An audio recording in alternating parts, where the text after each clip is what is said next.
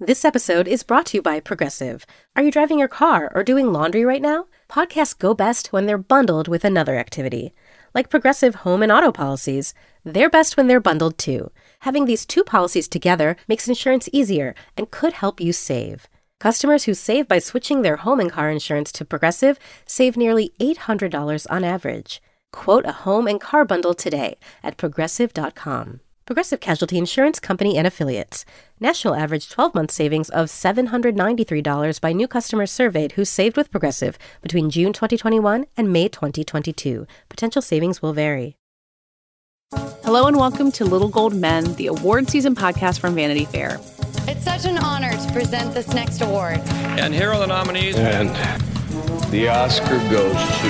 And the Oscar goes to... And I can't deny the fact that you like me. Right now.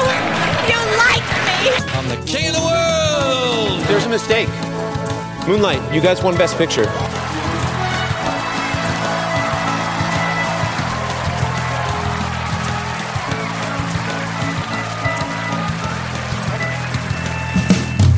I'm Katie Rich. I'm here with Richard Lawson. Hello. With David Canfield. Hi. And Rebecca Ford. Hello. And as we're recording this, we have lots to talk about, but this is, we're recording on Tuesday. It is the day after the debut screening of one of the final puzzle pieces remaining in this award season, which is Babylon, Damien Chazelle's epic seems to be the actual apt word to describe it. So really, first things first, David and Rebecca, what was the vibe like at this anticipated screening of Babylon? I assume the energy was pretty intense. Everyone's really been watching this one closely. Oh, yes. It was, I think there's one screening every season where I feel like I'm running behind and it's going to be totally packed and I'm not going to get in because everyone has been waiting to see it all season. And I definitely had that feeling this time. And the screening was held at the Samuel Goldwyn, which is the Academy's theater with the big Oscar statues like looming in the corner. So it definitely had that buzz about it as we went in. Yeah, and it was packed, and there's a long line snaking around Wilshire Boulevard as you arrived, and they had a reception after for a few actors in the movie. Which actors? Because, I mean, we'll get into this, but like in the size of the sprawling cast, I think it was really hard for anyone to know who besides Margot Robbie, Brad Pitt, and Diego Calva were worth noting from this. Giovanna Depo is a highlight of the movie and was definitely mingling among the crowd. Okay. Yeah, it seemed like Diego and Jovan were, definitely working the room and also getting a ton of attention and a lot of photos requests. Didn't see Tobey Maguire. But Brad Pitt and Margot were there, right? They were at the Q&A? Oh, and Tobey was at the Q&A, I just mean. Once it came to the mingling, yeah. Yeah, I didn't expect Brad Pitt to try to walk through that room. No. So what are you guys allowed to say about Babylon? I know the reviews are still embargoed. Richard, you still haven't seen it. I haven't seen it either. And I think that you're allowed to react vaguely, it sounds like. Yeah, I think talk about its awards chances, which obviously get into, a little bit of what we thought of the movie. So we'll be careful. But anyone who gauged the reactions out of the premiere can know, it's going to be a tougher sell than certain Damien Chazelle movies have been in the past, I think. It comes in at... over 3 hours without credits, just over. It has some incredibly wild tonal swings. Damien Chazelle remains an incredible craftsman and visual artist, and so I think you'll see the movie really compete below the line, which should help it above the line. But yeah, I think it's going to be a tough sell for an across-the-board campaign beyond, getting a couple nominations. Yeah, I think what we noticed at the event afterwards is this movie is too bold and vulgar for maybe the traditional Academy voter who loves a Fabelmans or a sort of classic movie structure. There's a lot of nudity. There's a lot of I don't even know how to describe this. There is a lot of nudity. There's a lot of nudity. I've seen tweets about animal excrement. Maybe a polite way to put it. Elephant poop. There are scenes that I definitely winced watching, and obviously it's on purpose. But I feel like there's a certain type of voter who's not going to be okay with that, and so beyond that, obviously that's not the entire Academy at this point. I I feel like this movie is just going to be very polarizing. So there are things I definitely loved about it, especially the first half. But I wonder how it's going to sit with people beyond the crafts, as David's saying, because the music is incredible. The costuming is really, really, really stands out. So I think the big question is definitely above the line. Where does it stand on the line between Hollywood hagiography and Hollywood takedown? I mean, is it irreverent? Is it a satire, or is it somewhere in the middle? I think one interesting thing about Damien Chazelle making this movie is he remains a real sentimentalist, but he's also, especially early on, reveling in the hedonistic sense of debauchery of the era. And there are moments when he really chooses not to shy away from the ugliness of the period, but it is still ultimately basked in a nostalgic glow, which I think that tension is something that's going to be talked about a lot, especially by critics, because you feel some competing impulses there. The other thing I would say is that it definitely would not be wrong to call it a comedy and for the Golden Globes to categorize it as a comedy, and that a lot of that goes into the fact that he lampoons a lot of the way films were made in the era and the ridiculous senses, the ridiculous focuses on timing and innovative strategies to get things right when the technology wasn't there. So that's all mined for a lot of comedy and silliness. Yeah, I'll leave it at that. Yeah, I mean, we all know that he's such a cinephile himself, and he knows so much about film history. And I think, not that I wanted this movie to be longer, but not Rebecca. the characters don't get a lot of backstory, and I think that's because he's assuming that they are based on real Hollywood stars, and so Anna May Wong's history, Clara Bow's history, but a lot of the audience will not know that, and I felt like you didn't hear anything about any of these characters' backstories, and I do think we would have probably felt more for them if they had done that. Yeah, I think that's a lot to ask. And Brad Pitt's character is inspired by John Garfield, right? Is that actually? Yeah. So, yes, that's someone definitely. Whose name I sort of knew, but I think I looked him up, ahead of this movie because he was a silent star who didn't make the transition, and the familiarity of even people like us with silent movies is often very limited. That's an interesting tactic. It's just big. It's just such a big movie. It's so big. Yeah.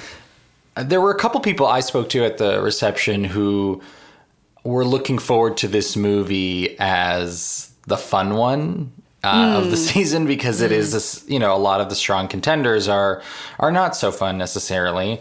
And, for a good chunk of the movie, it feels that way, but it doesn't leave you with that in any way. And I think that seemed to be a sentiment that I was encountering a lot at the reception. We had some questions throughout the past few months about Jean Smart and whether or not we should be leaving a slot for her in supporting actress. How do you guys feel having seen that movie now? Well, unfortunately, in the Q&A, they mentioned that the first version of this film was 4 hours long. And so it sounds like a couple of maybe her more significant scenes got cut. And so you definitely want more time with her, but I don't see it being enough for being a part of the supporting conversation. Yeah, given the shape of the category, I honestly don't think she has any kind of path. She has one lovely scene, but beyond that, it's 3 hours long. So, she's not someone who's making the big impression there. Who was her character based on? There was discussed. It seemed like she was drawing from a lot of eras and periods in this particular one, because the moderator had asked about Hedda Hopper, which is obviously a different era. But there is a little bit. So she's not an actress. She's playing like a journalist? Yeah, she's a gossip journalist. And apparently, there is the character writes a big profile of Margot Robbie's character, but in this movie, the final cut, you just kind of see the profile come out. And from what I gathered, a big part of her arc in the movie that did not make the final cut was about her writing the profile with Margot Robbie. Wait a second. If she wrote a profile of Margot Robbie, is she not playing Rebecca Ford? It's me, guys. Plug. On newsstands now. Your fabulous headgear that you wear every week for this podcast has finally made it onto the screen. I'm so glad. If only I had the style of Jean Smart in this movie. No, but we should talk about Rebecca and Margot Robbie and your profile of her because, Rebecca, you had seen some of Babylon before writing that piece, but you hadn't seen the whole thing. And, your profile of her, the cover of Vanity Fair out now, really treats her as this kind of force of nature, both behind the scenes and on screen. And it does sound like that comes through in Babylon as well. Yeah, I think, for the cover, she walked me around the Paramount lot where they shot a lot of this film. And you could just tell that this character was something really special to her. And you can see why. I mean, she really delivers. It's an extremely demanding performance. Like that character, Nellie Roy, has to be sort of at an 11 the entire film. And she really delivers it. And I think you're going to remember that performance no matter how you feel about this film. So, it was really great to hear her process for finding a character is really interesting. She does a lot of animal movement classes and things which you can read about in the profile that I found totally fascinating and could totally see them when I watched her on screen. So with Margot Robbie, I believe we're looking at the Best Actress category, right? Yeah. Yep. How are we feeling about that after seeing Babylon? I think it's in the same category as how you think about Olivia Colman in Empire of Light. Another movie about movies that is such a different movie. But it is another movie about movies that I think will meet a fairly mixed reception, fairly divisive response. And in this case, like with Olivia Colman, Margot Robbie's giving a really big, powerful performance. Fairly undeniable, but it's to me a question of how well the movie does and how much it resonates and how far it goes, because I think part of the direction of the movie and the direction of the character is perhaps what will lead some to not loving this movie necessarily. And so I don't think she's a lock, but I think she's fantastic in the movie and she's absolutely in the conversation. So here's the thing that I don't think I'm the first person to bring this up, but when you guys talk about a movie being too big and vulgar for the Academy, I think of The Wolf of Wall Street, not just because Margot Robbie's in it. And that movie got 5 Oscar nominations, including Picture Director and 2 acting nominations. Does that path feel viable for Babylon, or is this even more wild and divisive than that movie? I think it's viable. I mean... Yeah, I think it's possible. Yeah, I think that's the model, especially of modern, movies of more recent of that quality. It does seem that Wolf of Wall Street came in, from what I remember, pretty divisively, similarly, and kind of eked it out in the end. DiCaprio was not even a sure thing for a while there in Best Actor, and slowly but surely it built enough steam. So yeah, I think that's the model for a movie like this. But I also think that movie was so in conversation with, Scorsese and his style and what he'd done. And I think that's where part of the admiration came from. Whereas this felt like a big departure in a lot of ways for Damien. And in other ways, a real continuation of what he's done so far. So it's a different kind of swing for him, I suppose. And it depends on how voters take it. I do want to, I don't unfortunately think they'll be in the conversation for awards, but I do want to point out that Javon Adepo and Lee Jun Lee both really, I thought, had really strong performances in this. They're both too brief, but anytime they were on screen, I couldn't take my eyes off them. So it was nice to have those moments. It's just with this big of a film, you just don't get enough of certain characters. Do you think, without spoiling anything, obviously, do you think that there is any obvious controversy lurking with it? I was just going to ask about that. Is there going to be a backlash against it? Is it going to offend people? Because it sounds like it's taking a lot of swings. So I'm just kind of curious if you think it has to navigate tricky water. Yeah. Yeah. Okay. It does. That's one we probably can't say too much, but there were a few scenes that were already being talked about that I think will raise some eyebrows. Well, even last week when I talked to Sam Wasson, the co-author of Hollywood, The Oral History, he hadn't seen the movie, but was kind of pushing back against this idea of early Hollywood as being a Babylon at all. There was the famous Kenneth Anger book, Hollywood Babylon, that contained a bunch of stories of wild behavior in Hollywood that's been debunked many times over the years. And I think even the notion of presenting Hollywood as being this, as opposed to a town where everyone's making 50 movies a year and is on set 14 hours a day, I'm kind of looking forward to that controversy, honestly. That seems if we're arguing over silent movie star is great. It's funny, Katie, because I was thinking of your interview, especially the first 30 minutes of the movie, because I had Sam Watson saying in my head, it's not true. And then it's like this insane opening set piece of unhinged old Hollywood antics. So yes. I mean, it does seem like Damien Chazelle's not trying to be like, this is a documentary about what early Hollywood was. No, I think that, and that definitely goes to the fictionalization of the characters and the fact that he is making up the world to some extent. While it's greatly informed by backstories and real people, that is a real emphasis of the movie, I think. Yeah, I mean, I did an interview with the costume designer, Mary Zofries, recently, and she said, like, it was forbidden to even consider flapper outfits or actual looks from the period. And the same with Margot mentioned about the way they speak. Like, they were not trying to, be historically accurate when it came to that part of the depiction. Well, Babylon's not actually in theaters until December 23rd. We have a ways to go. But, Critics Awards, Golden Globe nominations, Critics' Choice nominations, those are all coming around the bend. So I guess that's the next real gauge of how Babylon's playing outside this room. And then, Richard, you're seeing it in New York this week as well. So it's making its way across the coast. Yeah, it's a screening in New York on Wednesday. Have no idea when a review will be up. I'm assuming somewhere in December. But they wanted people to see it before critics' votes. New York Film Critics Circle is in 2-3 weeks. So... Yeah, this is the time of year when time gets kind of flexible. Like a December movie is out now, and the conversations are all over the place.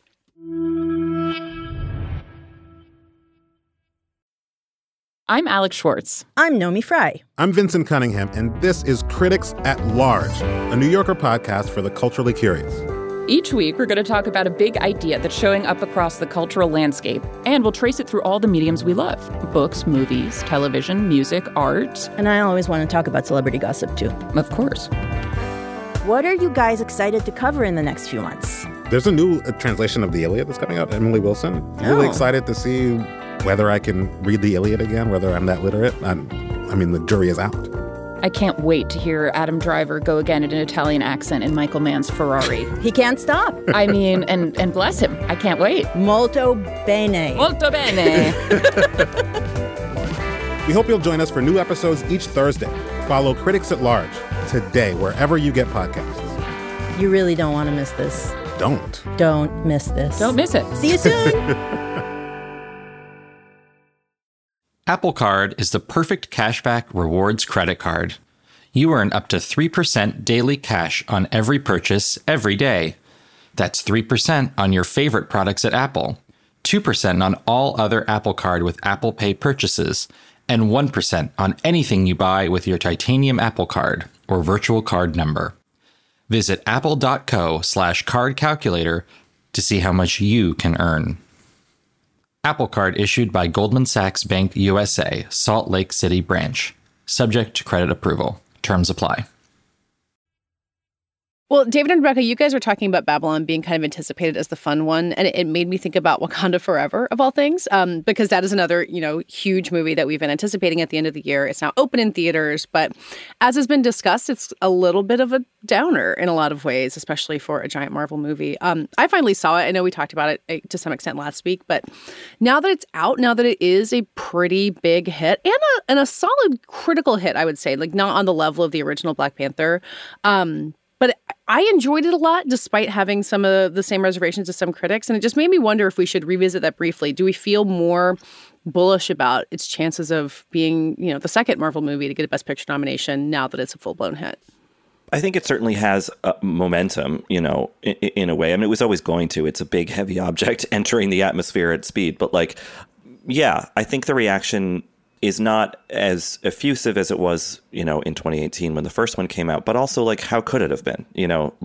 It's very rare that a sequel, even something as heralded as this, outpaces its predecessor. So, yeah, I don't know. I mean, I think that the big question is how much Like, does it have legs? You know, like, obviously it'll do well this coming weekend. It'll keep making money, but like, what kind of money are we talking about? Is this going to be a phenomenon, or is it just something to tide people over through Thanksgiving, and then the next big shiny thing comes along and Avatar? Yeah, I mean, Avatar is looming with its version of blue people riding whales in the water. So I don't know. I'll be curious. I think that weirdly the movie has sort of soured more in my estimation the longer I sit with it. And I'm wondering if that'll be the same for other people. I'm pretty skeptical of its chances to crack Best Picture, honestly. I might push back Katie a little bit on the framing of how it's done critically, because from what I've seen overall, it seems more in line with a lot of MCU releases that don't get much Oscar traction. And I do think that's partly a product of high expectations, obviously. Yeah, you're right. Honestly, I was just looking at Metacritic. It's at 67. I had thought it was higher than that. So pushback accepted. It's a ton of movie, and there's a lot of, wonky MCU stuff that I just do not see a lot of Academy members going for. And You're saying Julia Louis-Dreyfus isn't organically integrated into the action of this movie? Truly, I love Julia Louis-Dreyfus, and as someone who has not kept up as much with the MCU, as I would guess is true of a lot of Academy members, I was like, what is going on here? Yeah, she had been in the Marvel Universe before. Right, little did I know. Winter Soldier. But wasn't the big thing when they were announcing Disney Plus and all these Marvel shows, I feel like I'm remembering wrong, but like, didn't Kevin Feige or someone say, don't worry, you won't need to watch the shows to follow the movies? And then they kind of quietly backslid on that, where it's like, yes, Julia Louis-Dreyfus does appear in the post-credit scene in Black Widow, right? And which, like, a movie that came out at some peak of the pandemic, and there was a Scarlett Johansson suit, the studio over it, like, I don't know how memorable that was. And then, she's on the show. And so, I don't know, it feels like it's... And then you have this other kind of backdoor pilot for the Iron Man successor, I guess she's supposed to be. Yeah. Iron Heart? Sure. Nice, Katie. Metal Girl? I don't know. I liked her, though. No, she's great. But, like, what is it doing in this movie? I understand why it's there from a business perspective, or a synergy perspective, but I think there is enough, like, brand maintenance happening that the first Black Panther was just a standalone. I mean, yes, it had some connective tissue to the other stuff, obviously, but, like, it really stood on its own 2 feet very sturdily. And this one is, I think, in some ways cynically relying on a meta-textual grief to push it into that awards conversation. And I don't know how successful they'll be at doing that. Yeah. Here's 2 things I will say that I think makes the Black Panther movies, both of them so far, kind of stand apart. They cast really charismatic actors and have them be charismatic, which all the other Marvel movies tend to like have charismatic people. And you're like, oh, they are plugged into this place where Paul Rudd makes his quip and then someone else does another thing. Every time a new actor shows like Winston Duke and Letitia Wright and Lupita Nyong'o and a cameo that I guess I won't spoil still, you're so excited to see them, and they really kind of fly off the screen. And then the other thing is that it just looks incredible. Like Ruth Carter and Rebecca, you talked to her, like her work, they took my breath away every time a new character walked on screen. And I think we haven't doubted that crafts are strong nomination potential for this movie. But I think it makes it something that you kind of need to see, or hopefully feel like you need to see, even if the rest of the Marvel universe doesn't appeal to you. So I don't know if that would get Academy voters to get over their skepticism about the, Julia Louis-Dreyfus part of the storyline, but they'll at least see it and kind of appreciate the visuals that are spectacular. I also think we're getting to the point where we're not dealing with that many spots that are probably still open for the Best Picture 10. I mean, maybe it's almost time to start talking about what that list is, because... Give us your 10, Rebecca. No way, I'm not going first. But it's just My Policeman 9 times and then one other. Then The Whale. Yes, I do love The Whale. I do think we're probably talking about three or four spots for 10 films that we're still talking about. So, I mean, we're waiting on Avatar, and that's kind of it at this point. So, yeah, it's almost time to... But I think that's... For me, that's the bigger issue with Black Panther, is there are only a few spots left and a lot of films that I feel like could be ahead of that to make the list. Yeah, and in terms of the big movies, I ask, do you think that Babylon or Wakanda Forever are in over Top Gun Maverick or even Elvis? And I think the answer is no. Yeah. Yeah, we actually got a listener question about Elvis this week from a listener in Australia who couldn't use subtext. So I was so happy that he had a direct route to us. And he said it feels like Elvis has become a guaranteed Best Picture nominee at this point, which I wasn't totally sure I believed. But now you guys are making me think that's actually true. Like, it's in. The Elvis Whisper campaign is real. I was in. I was covering the Napa Valley Film Festival over the weekend, and there are a lot of Academy members in that area. And that was a movie that kept coming up, and I was honestly taken aback. I wasn't searching for that, and I hadn't been hearing that a lot until that point.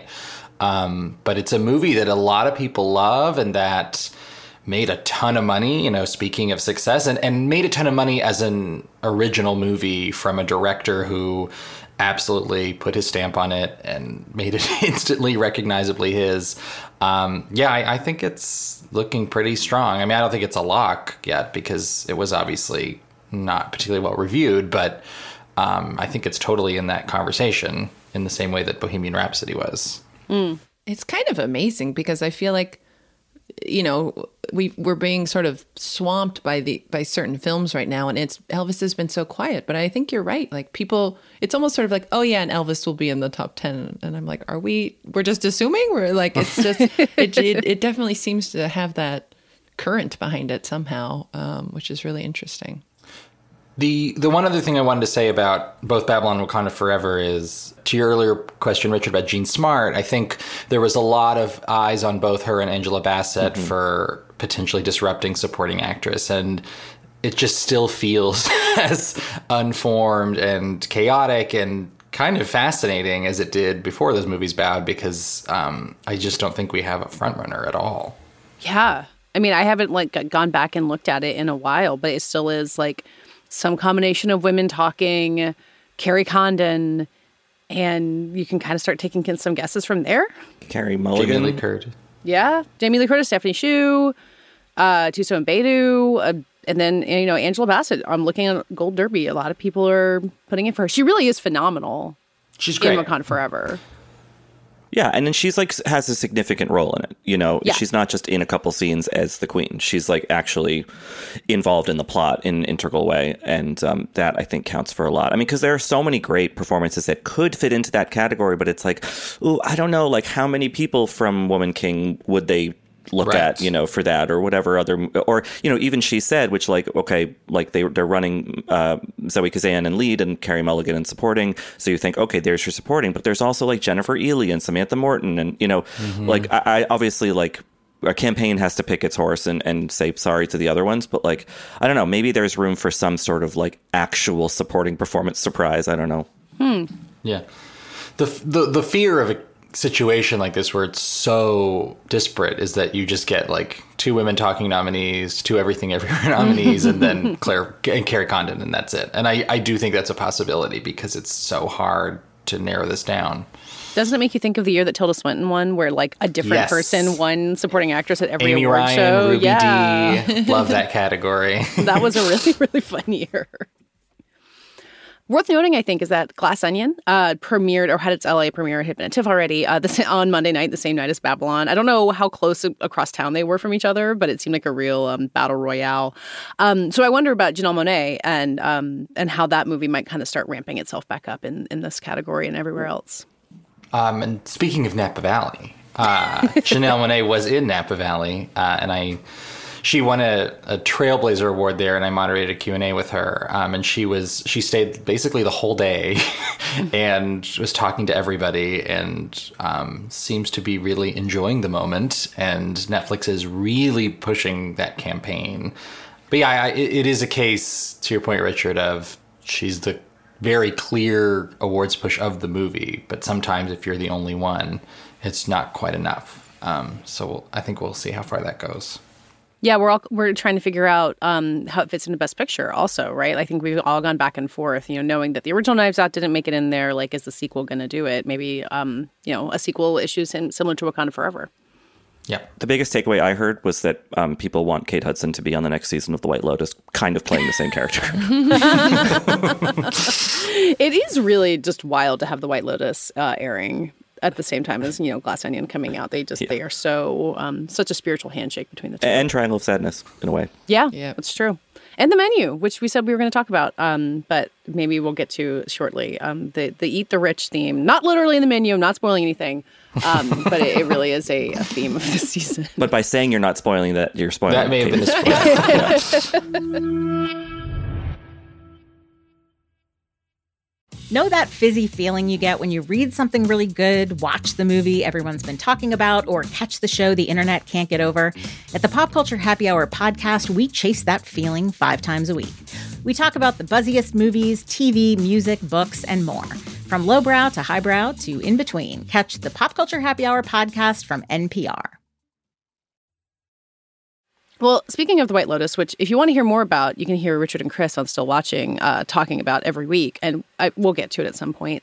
But I did want to talk about television to wrap this up, because Fleischman is in Trouble premieres on FX this week. I still haven't read the book. I think I'm the only person who works in media who hasn't, so I feel like I need to give this over very quickly because everyone else says it's great. Tell me why it's great. I haven't read the book either, Katie.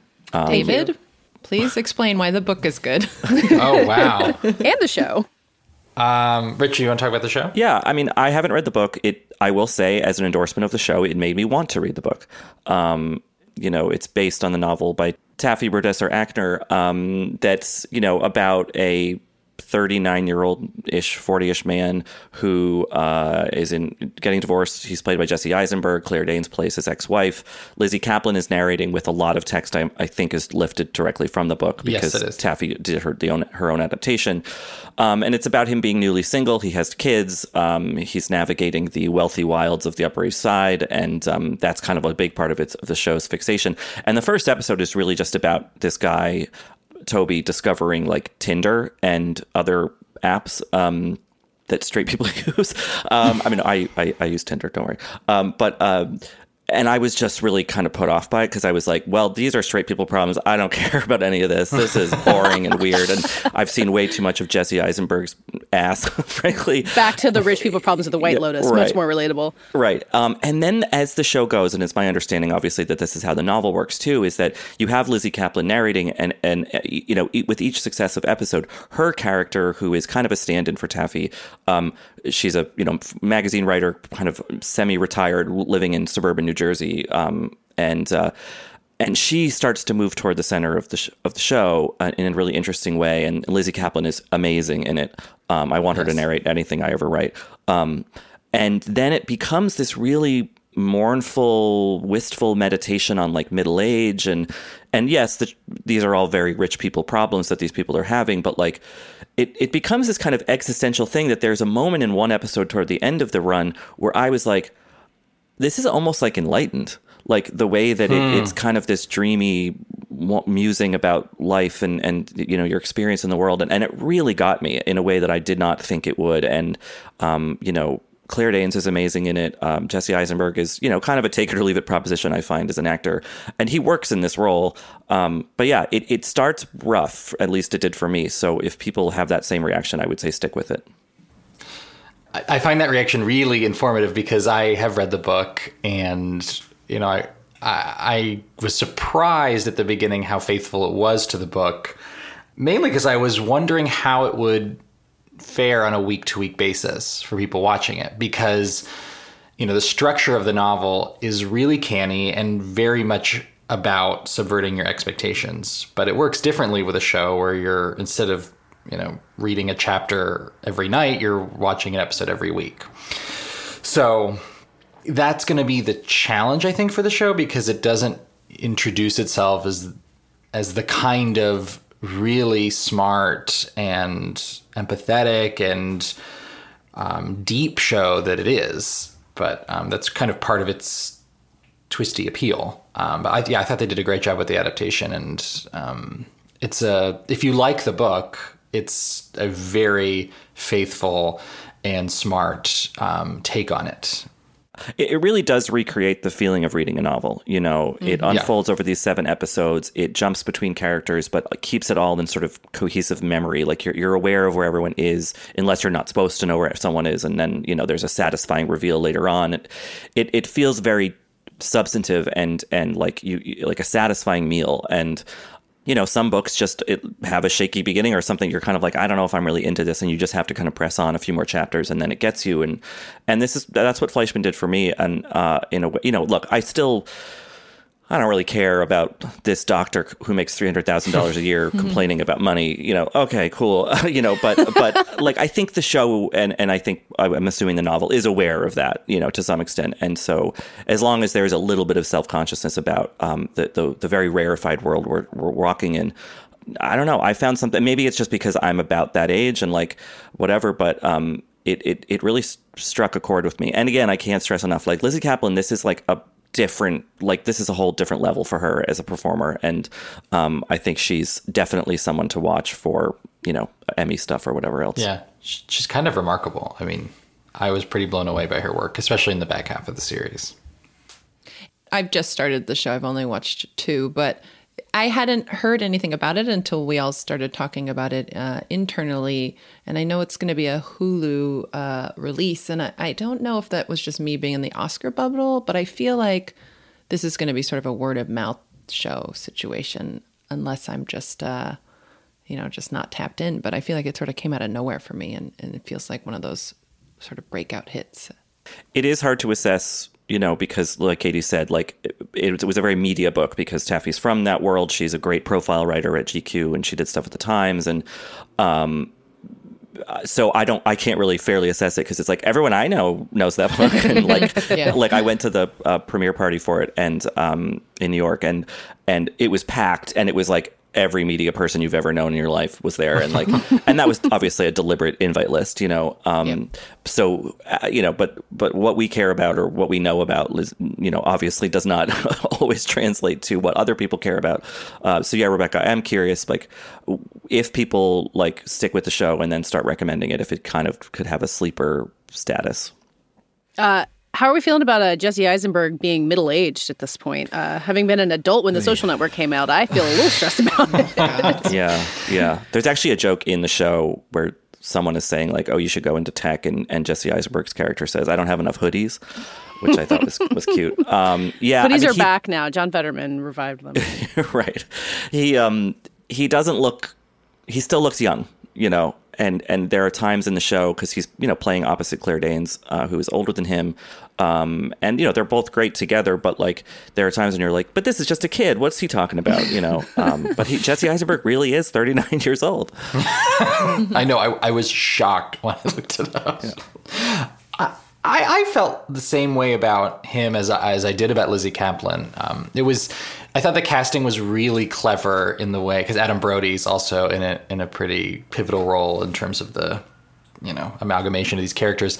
But it felt like he was peeling some new layers too. And it was kind of fascinating to watch all these actors who you've watched since they were teenagers, in a lot of cases, play grown-ups and kind of wrestle with that. It felt very intentional to me because Lizzie Kaplan, of course, falls into that category, as does Claire Danes.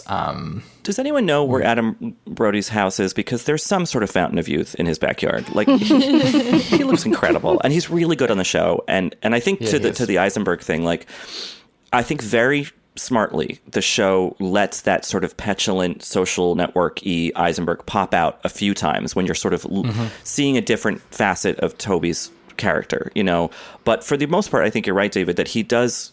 There's a warmth to his performance. There's a sort of a gentleness to it that you don't always associate with his work. So, it is exciting to see him really step into this expansive grown-up role. Yeah. Well, Richard, you mentioned Emmys, but we actually have a lot sooner to look for some awards for this kind of thing because the SAGs and the Golden Globes are both coming right around the corner. And these TV awards are always really fun because you get to put in a lot of new shows, like the current season of The White Lotus. The Bear will be eligible for awards. So we can really kind of get excited about that. And then by the time the Emmys come around next September, we'll be like, oh, Fleischman, I don't want to talk about it anymore. But now it's fun and new. Yeah, I think it could do well at both of those awards. That does it for this week's show. We'll be back next week. Rebecca, you'll have been to the Academy's Governors Awards, yet another high-profile Academy-adjacent event on the calendar full of them. So you're excited about that, I assume, right? Yes, my pre-Thanksgiving event. Super excited. So we'll talk about that and more next week. In the meantime, you can find us on Twitter, for now, at HWD and on our own. I am at Katie Rich and Richard. Rylaws. And David. David Canfield 97. And Rebecca. Becca M. Ford. You can also email us, as our Australian listener did, at littlegoldmen@vf.com. We really do love hearing directly from you. Our editor and producer is Brett Bukes, and this week's award for the best description of next year's Vanity Fair Oscar party goes to David Canfield. Unhinged old Hollywood antics.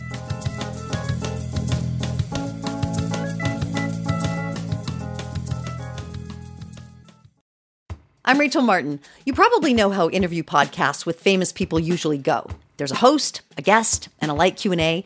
But on Wildcard, we have ripped up the typical script. It's a new podcast from NPR where I invite actors, artists, and comedians to play a game using a special deck of cards to talk about some of life's biggest questions. Listen to Wildcard wherever you get your podcasts, only from NPR. From PRX.